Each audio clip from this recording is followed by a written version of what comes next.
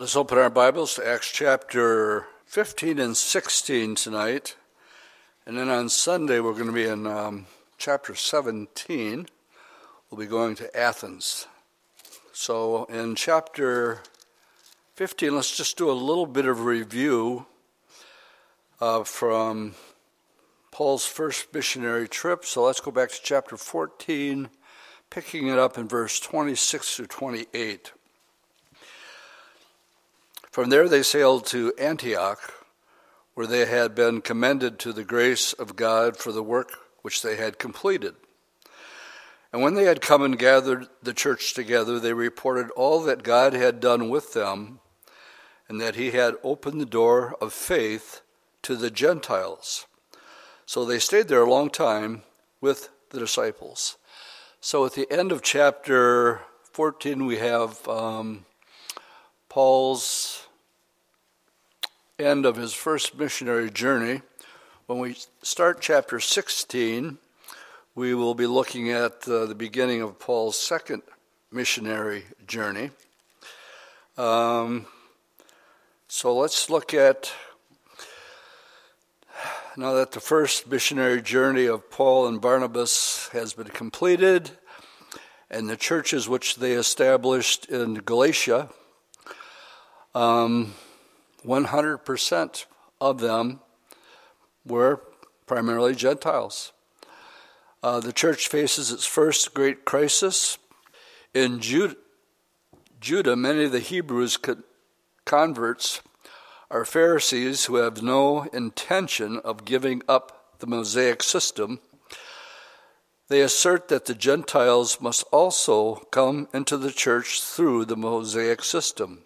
In fact, they believe that the Gentiles are not saved until they're circumcised.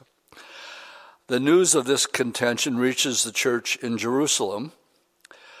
The apostles must now face up to the question, what course is the church going to take? Because now we have Gentiles, and we have Jews that are insisting you really can't be saved unless you're circumcised.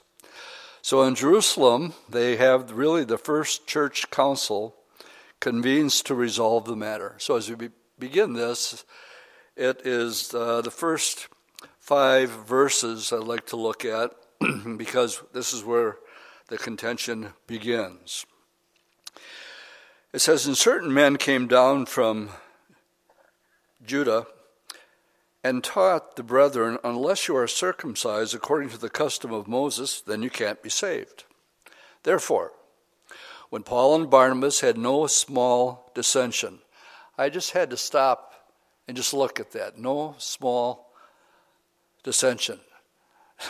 There's another way of saying they got into a big, heavy dispute over this is a tactful way of saying no small dissension.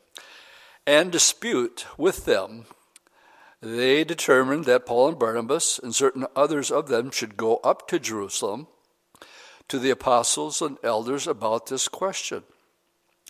So being sent on their way by the church, they passed through Phoenicia, Samaria, describing the conversion of the Gentiles. And they caused great joy to all the brethren. And when they had come to Jerusalem, they were received by the church, the apostles, the elders, and they reported all the things that God had done with them. But some of the sect of the Pharisees who believed rose up saying, it's necessary to circumcise them and to commend them to keep the law of Moses. So now we're adding something to what's going to turn out to be the first big debate, the first big powwow. And they're going to get all the leadership together. They're in Antioch. Last week, I think we talked a little bit about the center of the church moving really from Jerusalem up to Antioch. And so now they're going down with this question to talk to the apostles and the elders that are there.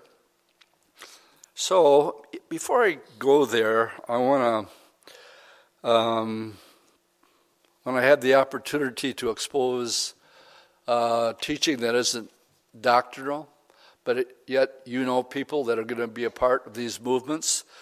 The first one I'm going to talk about, a little sidetrack here, is the Hebrews Root Movement. And I'm just curious, how many of you here have heard of the Hebrews Roots Movement? Show me your hands. About half of you, I would say. Okay, the other half, you need to listen. What is the Hebrew? I could go on a lot of detail.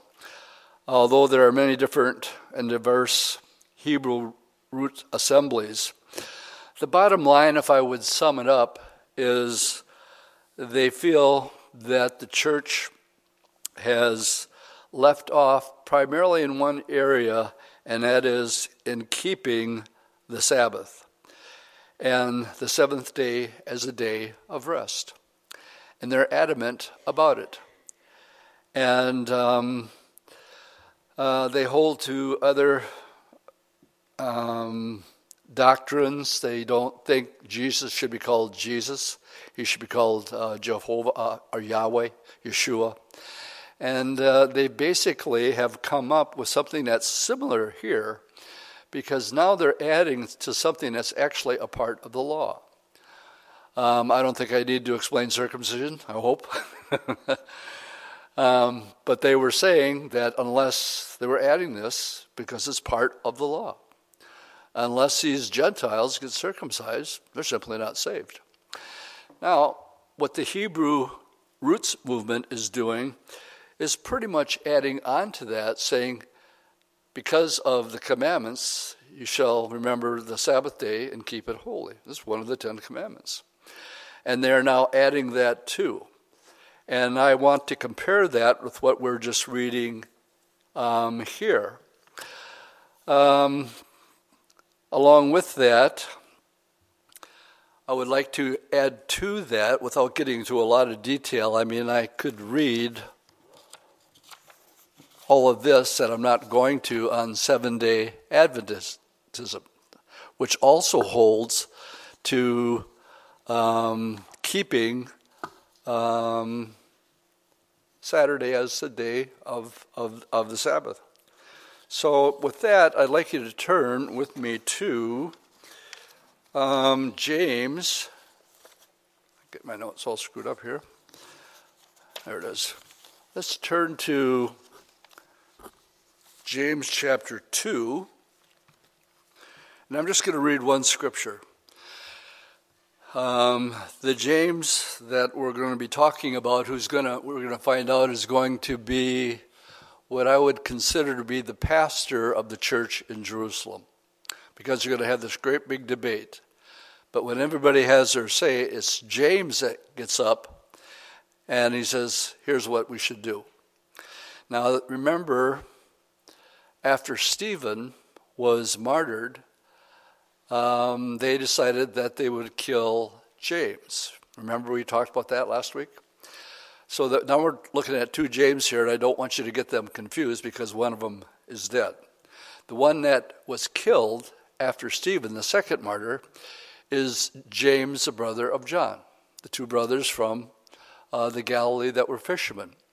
The James that's writing this epistle here, and we're going to be talking about when we get into this debate over Gentiles being circumcised, is James, the half-brother of Jesus.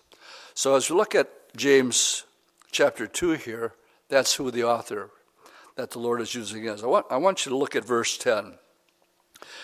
For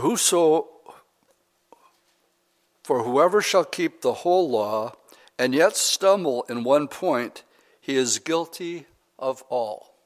Can you just let that settle in? And can you see by just this one verse, case over, argument over? Because if you want to keep the law, in this case it's the Sabbath.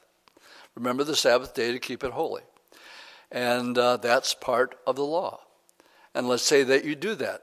And they're wanting to put this extra burden on Gentiles to be circumcised.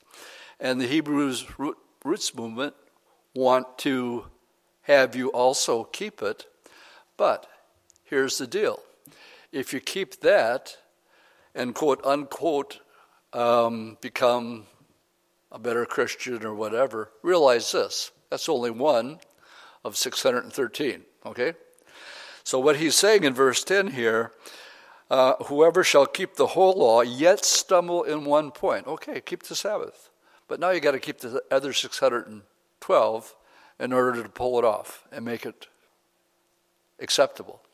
Is everybody with me? There's only one person who's done this, okay? Jesus said, do not think that I've come to destroy the law.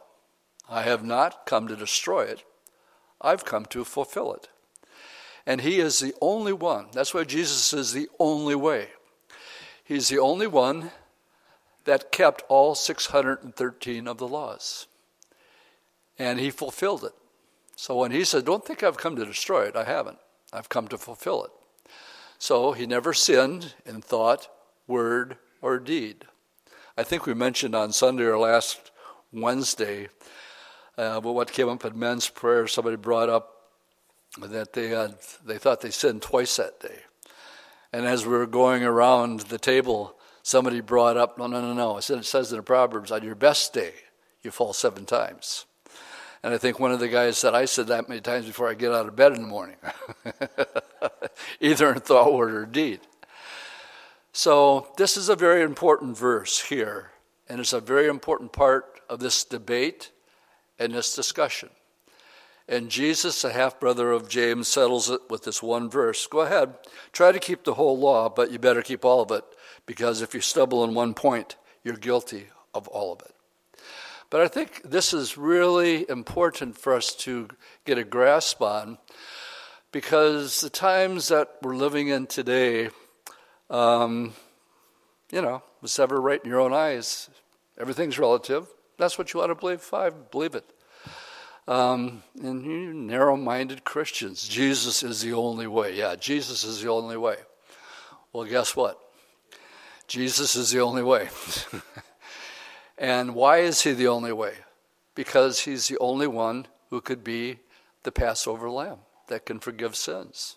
Passover, when death passed over the houses that had the blood applied to it, that's where we get the word Passover from, that firstborn lived. But if you didn't have blood on the door, you died. It was that simple. Jesus died on the Passover. He was a fulfillment of the Passover lamb. He was inspected by Pilate 4 times. All 4 times he goes out and says, there's nothing wrong with this man. His wife comes down and says, don't have anything to do with this righteous man. I had bad dreams about him all night. Keep your hands away from him. But the Pharisees and religious leaders whipped up the crowd, and they called for his death. All right, let's get back to Acts 15. And 7-day Adventism is another group that holds to Sabbath, but they also hold to the law. And they believe that you have to keep all the commandments. And they have a problem with food, such as meat. They're very much into eating holistically. And their doctrine is a false doctrine that needs to be exposed. Now, I was with, let's see, I'm looking for the Wolves and see if they're here tonight. Any of the Wolf family here tonight? They've had a busy day. We talked in fellowship for more than an hour today. And having said what I just said, I got sidetracked talking about my grandma. Would have been my grandma Shiloh. She married my grandpa Doville. He died, and she got remarried to Paul Shulo, who was a 7-day Adventist. So my dad grew up in a 7-day Adventist home. And the thing of it is, right before my dad passed away, he gave me Grandma's Bible. And in it, she had a poem. And it was one of the most beautiful poems. Dad would tell me stories about what it was like growing up in the Shulo household. Grandma Shulo played the piano every single night. The one song that I remember is End of the Road. That was the one I got latched onto. And then she read her Bible every single day. I don't know of a godlier woman and one who's truly born again and yet is a Seventh-day Adventist. It would be like saying we know all the false doctrine, especially these days with the Pope, the Jesuit Pope, who's a globalist, and he's full on. I don't know why Catholics aren't in total outrage right now, because everybody's going to heaven, and the same God as a Muslim, God is the same God as ours. I mean, it's complete heresy. And you're scratching your head going, well, what are the Catholics thinking about this? Because they believe in purgatory. They believe that you have to have works to be saved. And they believe in praying to Mary. And the list goes on and on and on and on and on. And yet, having said all that, I know Catholics that are born again and saved.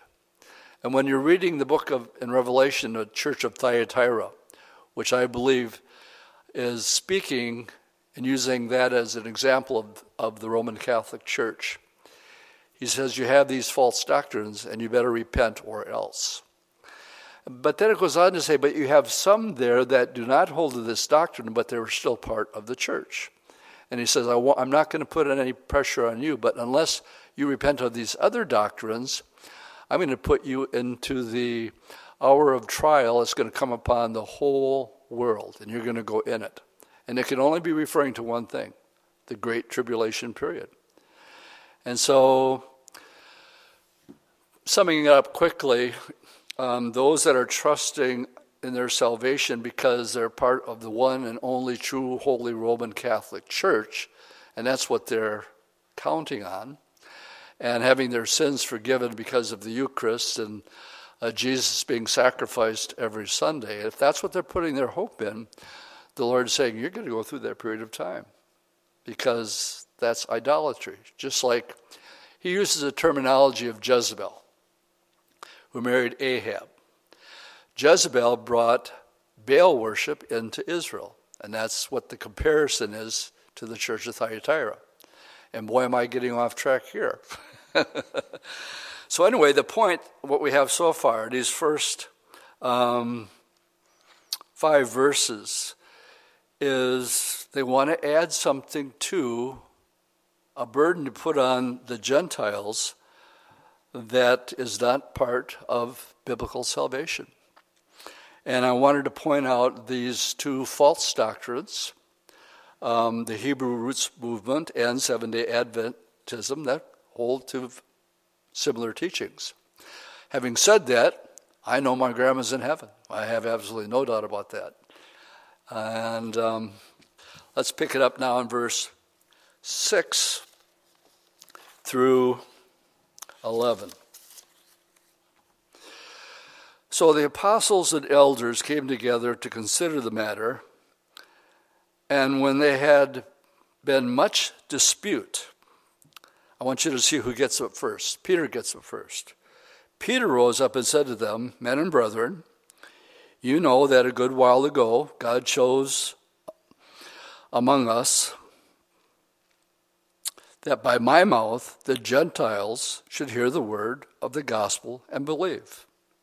So God, who knows the heart, acknowledged them by giving them the Holy Spirit just as he did to us. He made no distinction between us and them, purifying their hearts by faith. Now, therefore, why do you test God by putting a yoke on the neck of his disciples, which neither our fathers nor we were able to bear? But we believe that through the grace of the Lord Jesus Christ we shall be saved in the same manner as they. So Peter's the first one to get up to speak. And what he's referring to, if you want to turn back to chapter 10, and pick it up in verse 42. Cornelius is the first Gentile who's going to get saved.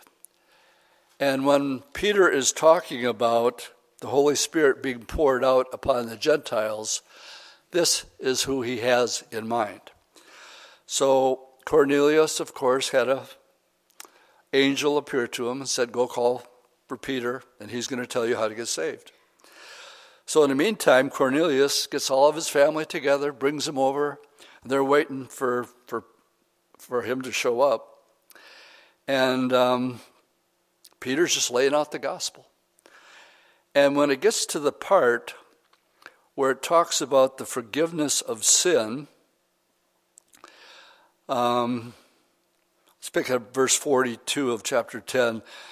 And he commanded us to preach to the people and to testify that it is he who was ordained by God to be judge of the living and the dead. To him all the prophets witness that through his name whoever believes in him will receive remission of sin. End of Bible study. Why? Because when Cornelius and his friends heard that, they immediately accepted it. How do I know? Because the Holy Spirit falls upon them and in them. And the Holy Spirit cannot fall on them and upon them unless their sins are forgiven. So what did they hear? Peter said, whoever believes in Jesus is going to have their sins forgiven. Bam, just like the thief on the cross. He had no sinner's prayer. He just said, Lord, believe on me when you come into your kingdom. And the Lord says, today you're going to be with me in paradise. And so no sinner's prayer, no good works. He was a thief. He had nothing going for him. But God forgave his sins. What was his sinner's prayer? Lord, remember me. That was it. No sinner's prayer here. But what we're reading in Acts chapter 15, Peter is now going back and alluding to the fact that I was there present. Read the next verse 44. While Peter was still speaking these words, the Holy Spirit fell upon all those who heard the word. And those of the circumcision who believed were astonished. What? A Gentile can get saved?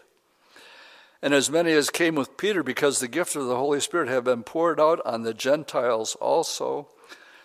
And when they heard them speak with tongues and magnify God, Peter said, can anyone forbid water that these should not be baptized who had received the Holy Spirit just as we have? All right, go back to chapter 15. From verses 6 to 11, this is what he is referring to. God called me, Peter, to preach to the Gentiles. I was there when it happened. And he made no distinction between being Jewish or Gentile. And they're saved.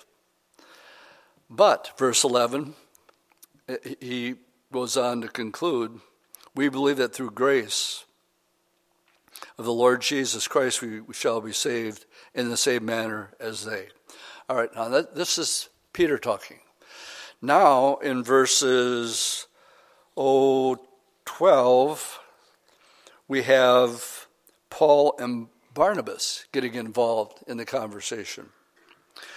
Then all the multitude kept silent and listened to Barnabas and Paul, declaring how many miracles and wonders God had worked through them among the Gentiles. So first Peter talks, then Barnabas and Paul get up, and they declare the same thing. Now, from verses 13 to 21, again, this James here, probably simply because he was a half-brother of the Lord. This always blows my mind. Can you imagine growing up with an older brother who's perfect? And here's a half-brother. And your older brother is perfect. And you got to live with him. I just think of that and I go, poor guys. But anyway, just the fact that he was Jesus' half-brother, I think that's the reason I believe he is the main go-to guy. I would even take it as far as to say the elder or the pastor of the early church in Jerusalem. So let's pick it up in verse 13. And after they had become silent, James answered, saying, Men and brethren, listen to me. So it's James now who's going to give a word of advice. Simon has declared how God at first visited the Gentiles to take out of them a people for his name. And with this, the words of the prophets agree, just as it is written. Now, what I'm about to get into here is very, very important when it comes to debates and settling arguments. Okay? What does he do? He goes straight to the scriptures. And this right here, what he is quoting is from the Old Testament. He says, just as it is written. And you know, every time I find an Old Testament prophecy that's being fulfilled, that I want to point it out to show again the Old Testament and the New Testament are one and the same. The volume of the book is about Jesus. Good place for an amen. All right. Verse 16, after this I will return and rebuild the tabernacle of David, which has fallen down. I will rebuild its ruins. I will set it up so that the rest of mankind may seek the Lord. Notice, even all the Gentiles who are called by my name, says the Lord who does these things. What does James do? Well, he just gets up and quotes, this is exactly what the Lord said is going to happen. He is going to save the Gentiles who call on his name. End of discussion. Should have been end of argument. Known to God from eternity are all his works. Therefore, I judge that we should not trouble those from among the Gentiles who are turning to God. Now, the reason I think James has this position is primarily through this one verse. He's heard both sides. He's heard Peter, he's heard Paul, he's heard Barnabas, and he's acknowledging this scripture from the Old Testament, but then he uses the word I. He says, I judge. Now, the rest of the apostles are there, but I think that that he would be considered probably the pastor or the main elder in that church in Jerusalem. Therefore, I judge that we should not trouble those from among the Gentiles who are turning to God, but that we write to them to abstain from things polluted by idols, from sexual immorality, and things strangled from blood. What he's suggesting here is when you're born again, there's just certain things you don't do anymore. Okay? Is everybody with me? For me, the first thing that went was swearing. I was pretty good at it. And when I was just real young in the Lord, if I got upset, I would say, Jesus. And that's all the further I could get, because I was going to take the name of the Lord in vain. And it was just a matter of habit. It's just part of my vocabulary in those days. So you just don't take the name of the Lord. Your cursing goes out the window when you get saved. Everybody with me? I mean, it's common sense. You just don't do that. All right. We go on to read, and these are natural things that you just wouldn't do. Verse 21, for Moses has had throughout many generations those who preached him in every city, being read in a synagogue in every Sabbath. All right, now James has spoken. Then from verses 22 to 29, they're going to send this letter now. And we read, then it pleased the apostles and elders with the whole church to send chosen men of their own company to Antioch. See, Antioch has become just as important, if not more important, than Jerusalem. With Paul and Barnabas, namely Judas, who was also named Barsabas, and Silas, leading men among the brethren. They wrote this letter by them. The apostles, the elders, the brethren, to the brethren who are of the Gentiles at Antioch, Syria, Cilicia, greetings. Since we have heard that some who went out from us have troubled you with words, unsettling your souls, saying, you must be circumcised and keep the law, to whom we gave no such commandment. And it seemed good to us, being assembled with one accord, to send chosen men to you with our beloved Barnabas and Paul, men who have risked their lives for the name of our Lord Jesus Christ.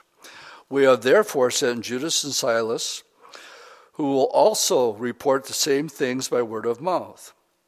For it seemed good to the Holy Spirit and to us to lay upon you no greater burden than these necessary things. Now, some of this would be relevant to their time, because if you went to buy a pound of hamburger, it could have been offered to an idol in the morning, and that would be very, very offensive. That isn't a part of our culture today, so this thing is restraining from things, idols, from blood, from things strangled, that means the blood is still in it, and from sexual immorality. In other words, a fornication, sex outside of marriage is what he's saying. Now, when a person gets saved, that's just a natural thing that you don't do until you're married. And if you keep yourself from these, you do well. In other words, what he's saying, we're not laying any of the stuff that these guys came up and said, you got to be circumcised. We didn't send them. We didn't tell them to do that. Just do common sense things that a born-again Christian would naturally not do, swearing being one of them, taking the name of the Lord in vain. All right, so that's the letter from verse 22 to 29.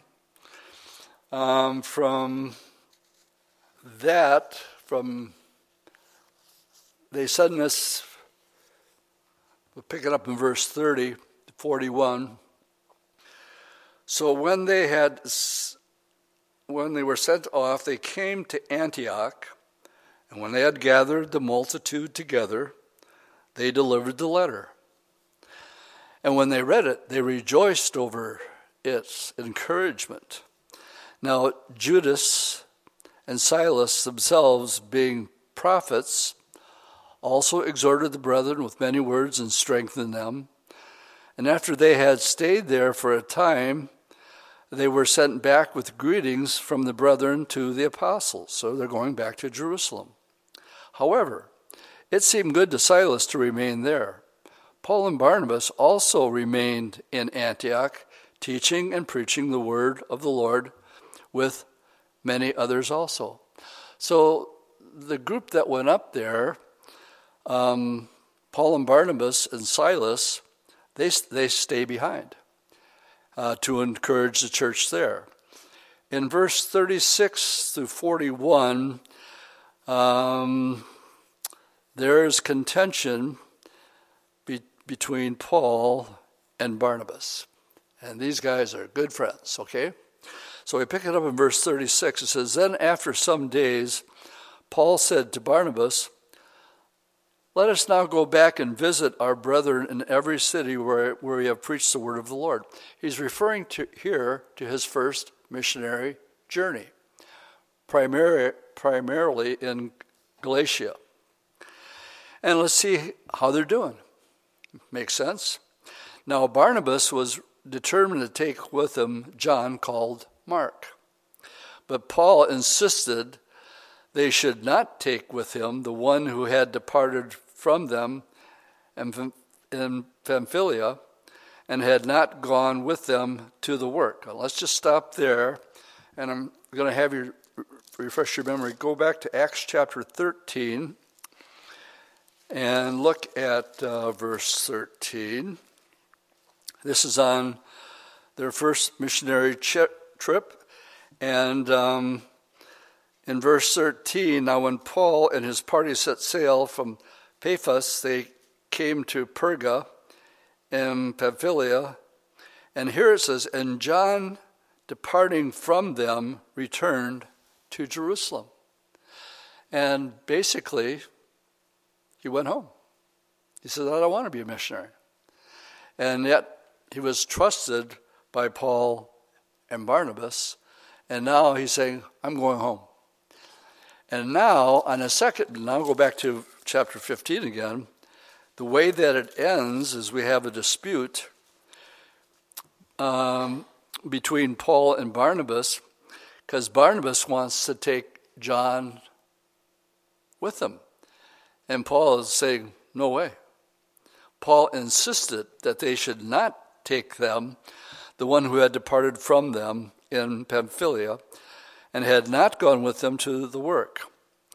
Then the tension became so sharp that they parted one from another, so Barnabas took John Mark and sailed to Cyprus, but Paul chose Silas and departed, being commended by the brethren by the grace of God, and he went through Syria, Cilicia, and strengthening the churches. At this point, I'm going to put up on the screen, as we get into 16, Paul's second missionary journey. And you can see it leaving Jerusalem. Number 2 is Antioch. And as we pick it up here, where the very first thing we read in chapter 16, we'll leave this up for the duration of the study in chapter 16. We have Paul's second missionary journey. And then they came to Derbe, okay, go to Jerusalem, go up to Antioch, and then you can see the arrow, it goes into, which would be the country of Galatia and Lystra. So those were the first 2 places that they went on his second missionary journey. And behold, a certain disciple was there named Timothy, the son of a certain Jewish woman who believed, but his father was Greek. He was well spoken of by the brethren who were at Lystra and Iconium, and Paul wanted to have him go on with him, and he took him and circumcised him because of the Jews who were in that region. And we're going, say what? Wasn't the first whole chapter 15 about not doing this? And so you have to ask yourself the question, what in the world? Is Paul being double-minded, or what's up with this? He takes Timothy. He's going to go with him, but before he does, he has him circumcised. For they all knew that his father was Greek. All right, let's get sidetracked here just a little bit and talk about what Paul is up to. The final verse of chapter 15 actually told of the beginning of the journey of Paul and Silas. And through Syria and Cilicia, confirming the churches. From there, they will go up into the Galatian country. Paul will visit the Galatian churches because that is where the problem had arisen with the Judaizers. The epistle to the Galatians is Paul's letter to them, sternly warning them about being led astray by those who were trying to put them under the Mosaic law.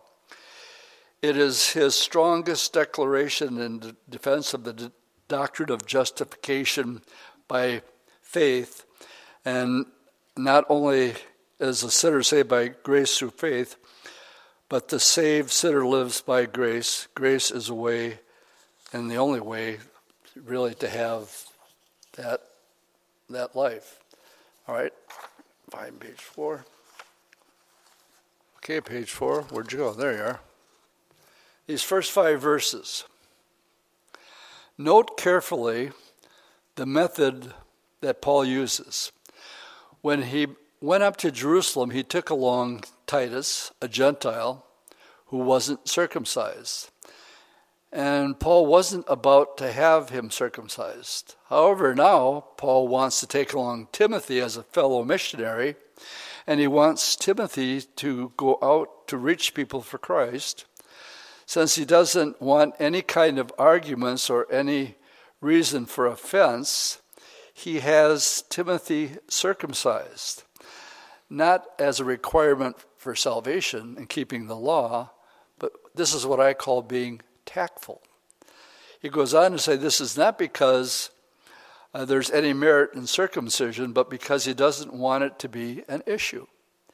And so if he circumcises, it's not saying you have to be, but if Timothy is, it's not going to come up as a discussion in the area. This is what Paul wrote in 1 Corinthians 9, if you're taking notes, 1 Corinthians 9, 19 to 20. And it talks about being tactful when you talk to people. I think one of the best things you can do, if you can get somebody to start asking questions, that's the best way to witness. Because I think the best example of that is the woman at the well. She's a Samaritan. Jesus is a Jew. They don't get along. And Jesus starts the question, can I have a drink of water? What are you doing talking to me? I'm a Samaritan. You're a Jew. We don't get along. But she started asking questions as Jesus began the conversation. I call that being tactful. And so we find here that Paul says in Corinthians, for though I be free from all men, yet I have made myself servants unto all, that I might gain the more. And unto the Jew I became a Jew, that I might gain the Jews. To them that are under the law, as under the law, that I might gain them that are under the law. Paul did this in order to break down all arguments. We use the expression, become all things to all men. Know who you're talking to, in other words, and read them. What are they into? Are they into 60s music? Well, I could use that and go back and bring some songs out that, matter of fact, I just told this one, it was written by the Trogs. Dwight, you should know better than doing this. Love is all around. And actually, it's a beautiful song, but it could be written as a song all about just Jesus. It's just that clear. And you could actually use that as an instrument to become all things to that person, just to get him to open up. And let the Lord sort of lead it from there. A lot of people that do are out street witnessing use very, very little tack at all. I mean, they got to sign up. The end is near. Repent, or you're going to hell. Something tactful like that. That really warms them up and opens them up. No, you become all things to all men, so that you might win them. Use a little tact and be tactful. And that is exactly why we have here Timothy in chapter 16 being circumcised. So they went through the cities, they delivered them to the decrees to keep, which was determined by the apostles and elders at Jerusalem, and so the churches were strengthened in the faith and increased in numbers daily. Now, in 6 through 9, the Holy Spirit, Paul wants to go to Asia, but the Holy Spirit's going to say no. So, verse 6, now when they had gone through Phrygia and the region of Galatia, they were forbidden by the Holy Spirit to preach the word in Asia. And after they had come to Mysia, they tried to go into Bithynia, but the Spirit did not permit them. Now, how the Spirit did not permit them, I don't know. It just doesn't tell us. So passing by Mysia, they came down to Troas, and a vision appeared to Paul in a night. A man of Macedonia stood and pleaded with him, saying, "Come over to Macedonia and help us." Now, after he had seen the vision, immediately he sought to go to Macedonia, concluding that the Lord had called us to preach the gospel to them. And what we have, if you follow the map here, and him making his way over to Troas. You can see, let's see where that is up there. Up on number 3, it's number 4 on your map up here. Now in 11 through 15, this is their first destination in Europe. Paul went to a strategic center to begin his ministry in Europe. That alone makes the church in Philippi a remarkable church. For other reasons, which we will learn when we get to the epistle of the Philippians, we will see that this church was close to the heart of Paul. This was a church which loved him, and Paul loved this church. They were wonderful saints in this church, as we will see.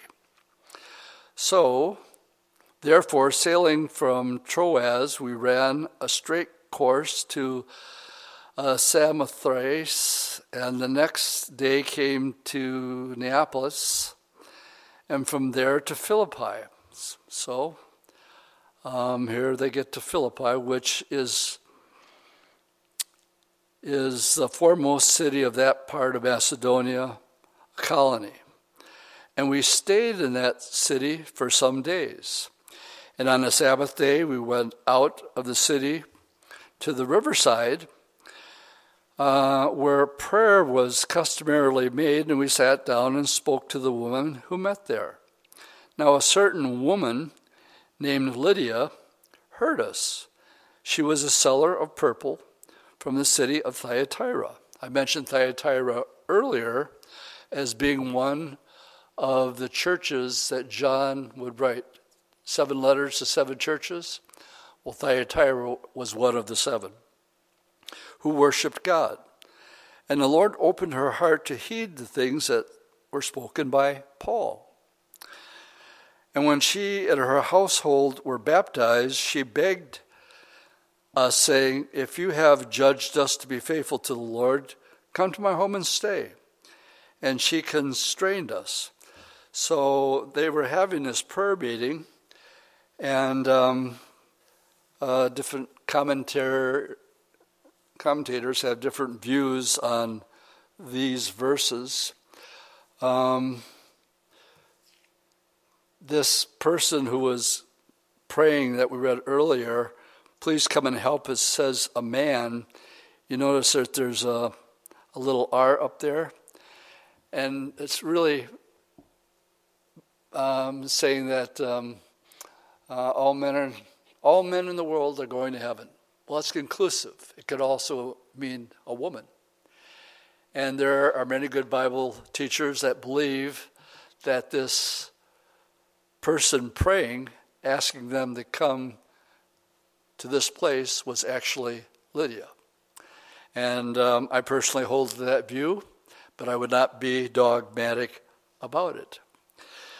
And she was the one that was praying, and she heard the gospel from Paul, believed, and all of her household were baptized.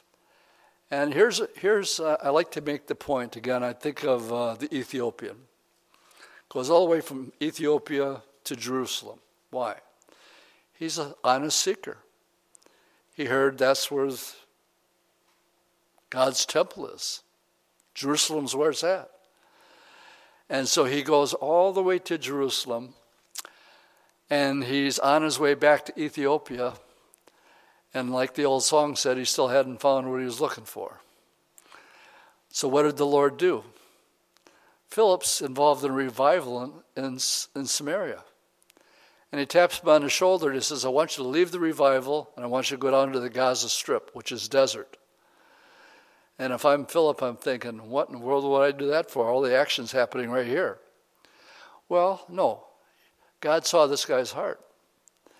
And he's going to send somebody to witness to him. And he's still seeking the Lord. He's up on his chariot reading Isaiah 53 of all things. And Philip, sort of, the Holy Spirit taps him on the shoulder and says, go talk to that guy in the chariot. he says, what are you reading? And the part that he was reading was about the suffering of the Lord. And he says, do you have any clue what you're doing? And he goes, not at all. Not unless somebody would teach me. So my point is this. For people who are honestly looking for the truth, I believe that God will tap a born-again Christian on his shoulder and say, go talk to him. That's what happened to the Ethiopian, and that's what happened here with this Lydia. She was praying.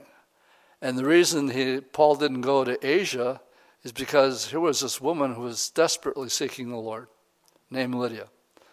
So I said, nope, can't go to Asia. And the only reason I can come up with is that the Lord was answering this woman's prayer down by the river where they were praying all the time. Lord, help. What's up? What's the answer? Paul comes, gives her the gospel. Whole household gets saved and is baptized. Now we're going to switch gears big time.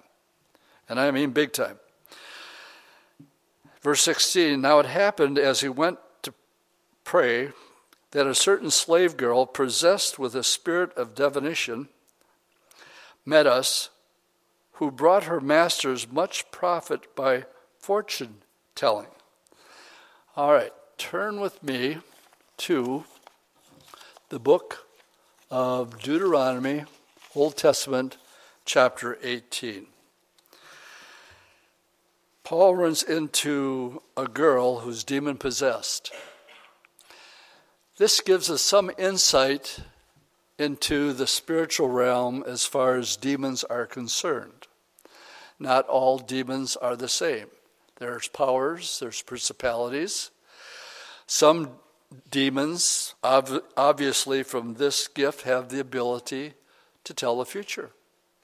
Matter of fact, she was working for a couple of guys that were making money off of her ability because of the demon that was inside of her that would tell people what's going to happen in their life. For some of you old-timers, remember Dionne Warwick? Well, she was a phony baloney. For you younger people here, she actually had a program, and she professed to be able to tell you, like, this is the real deal right here, but Miss Dionne Warwick was not the real deal. And so we have a tendency to throw the baby out with the bathwater when we talk about this realm of demons indwelling people with the ability to foretell the future. Go back to Deuteronomy 18, pick it up in verse 9. The Lord acknowledges the same. He says, he's talking to the children of Israel before they enter into the promised land. When you come into the land which the Lord your God is giving you, you shall not learn to follow the abominations of those nations. There shall not be found among you anyone who makes his son or daughter to pass through the fire, actually offering their children on the arms of Moloch, or one who practices witchcraft. There's a lot of demonic activity that's involved, what's taking place with this COVID-19 thing and the vaccine.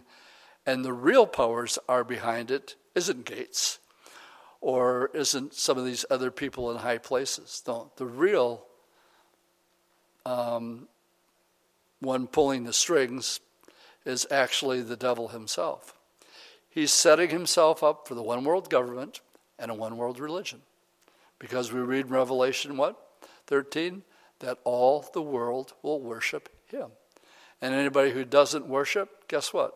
Can't buy, can't sell, and you're going to get killed. Any of that stuff sound familiar today? I just read this morning that they just came up with a chip that will tell anybody anywhere in the world if you've been vaccinated or not vaccinated. And so tell me we're not, what did Jesus say? When these things begin to happen, look up, your redemption draws nigh. I believe it's late. I believe it's really late. Because this is today's news. Goes on to say, or a soothsayer. Okay, now we're getting into the realm with this woman that has this gift. Or one who interprets omens, or a sorcerer, or one who conjures spells, or mediums, or a spiritist, or one who calls up the dead. For all who do such things are an abomination to the Lord. And because of these abominations, the Lord your God drives them out before you. Okay, children of Israel, when you get into the land, this is what it's full of. You're not to be involved with any of these things. Back to Acts 16. Paul has this gal following him around, who's working for a couple guys that are making profit by her fortune telling. Verse 17. This girl followed Paul and us and cried out, saying, "These men are the servants of the Most High God, who proclaims to us the way of salvation." Can you imagine a demon saying that? Well, all it did was annoy Paul. He didn't want any advertising from the devil. And this she did for many days. In other words, every day this girl would show up and say, "These are the men from the Most High God who point and show the way to salvation." But Paul, greatly annoyed, turned and said to the spirit, not to the girl, to the spirit, "I command you in the name of Jesus Christ to come out of her." And he came out that very hour. Now, a couple things strike me here. And what strikes me is, came out that very hour. In other words, it wasn't an instantaneous thing, but it came out. Remember when the Lord healed he healed several blind people. One was healed immediately. And the other one, he spit, made mud, put it in his eyes, and go down in a pool of Siloam and wash it out, and you'll see. And what I would point out here is that you really can't put the Lord in a box. That he pretty much does things the way he wants to.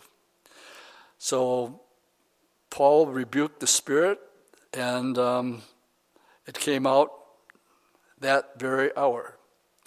But when her masters saw that their hope of profit was gone, they seized Paul and Silas, dragged them into the marketplace to the authorities, and they brought them to the magistrates and said, "These men, being Jews, exceedingly trouble our city.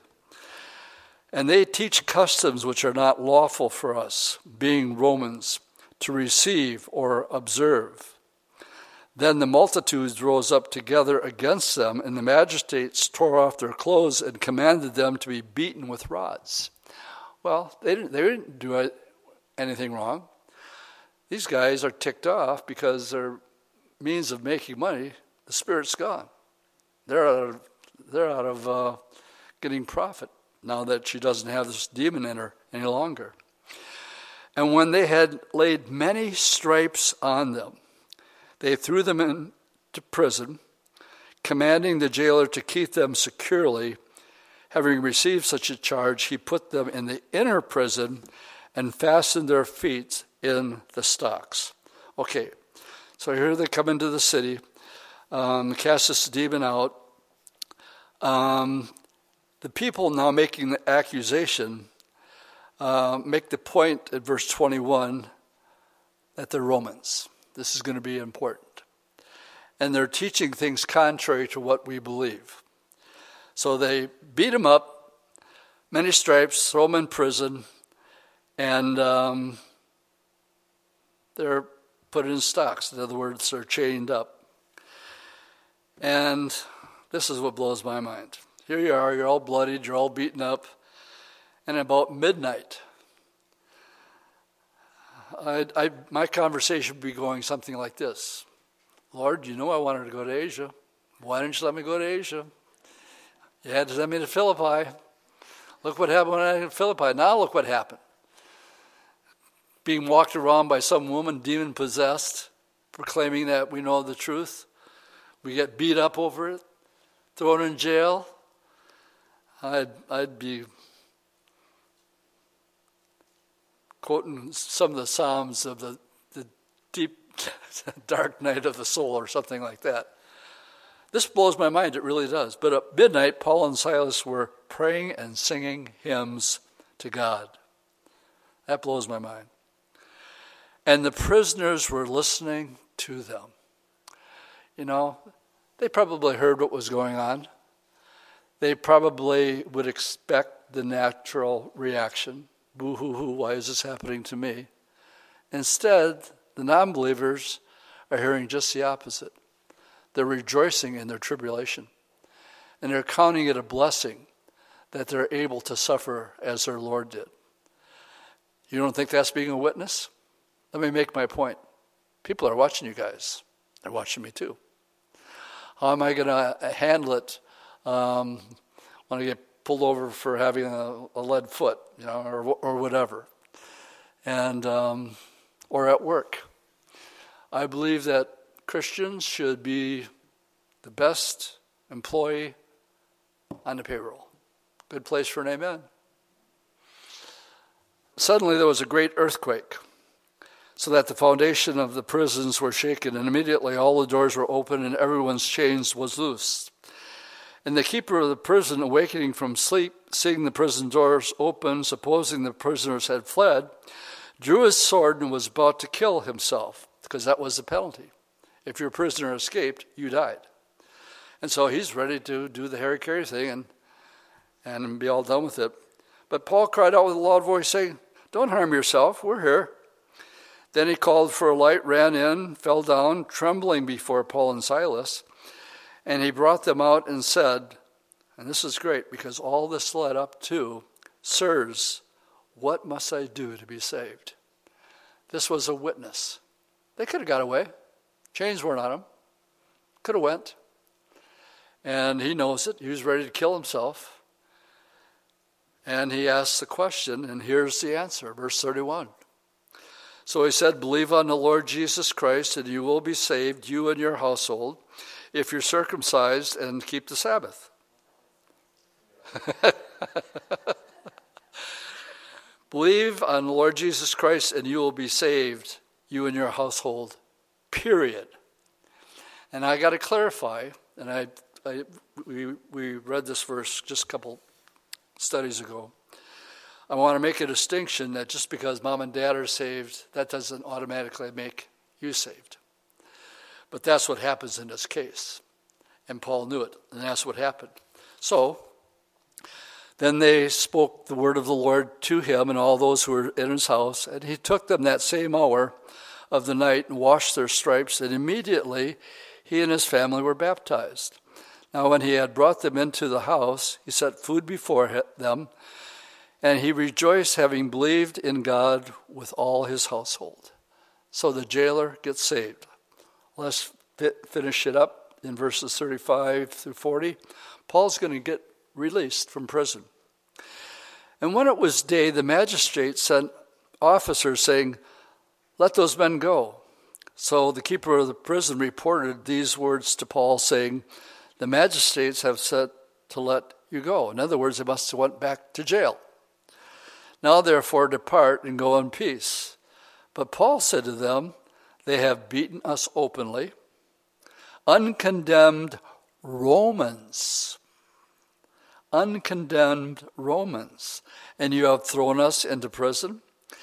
And now do they put us out secretly?"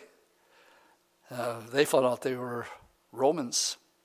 They're in trouble. Romans don't put Romans in jail without a trial and witnesses, and they did both. Now the people that did this are in big trouble.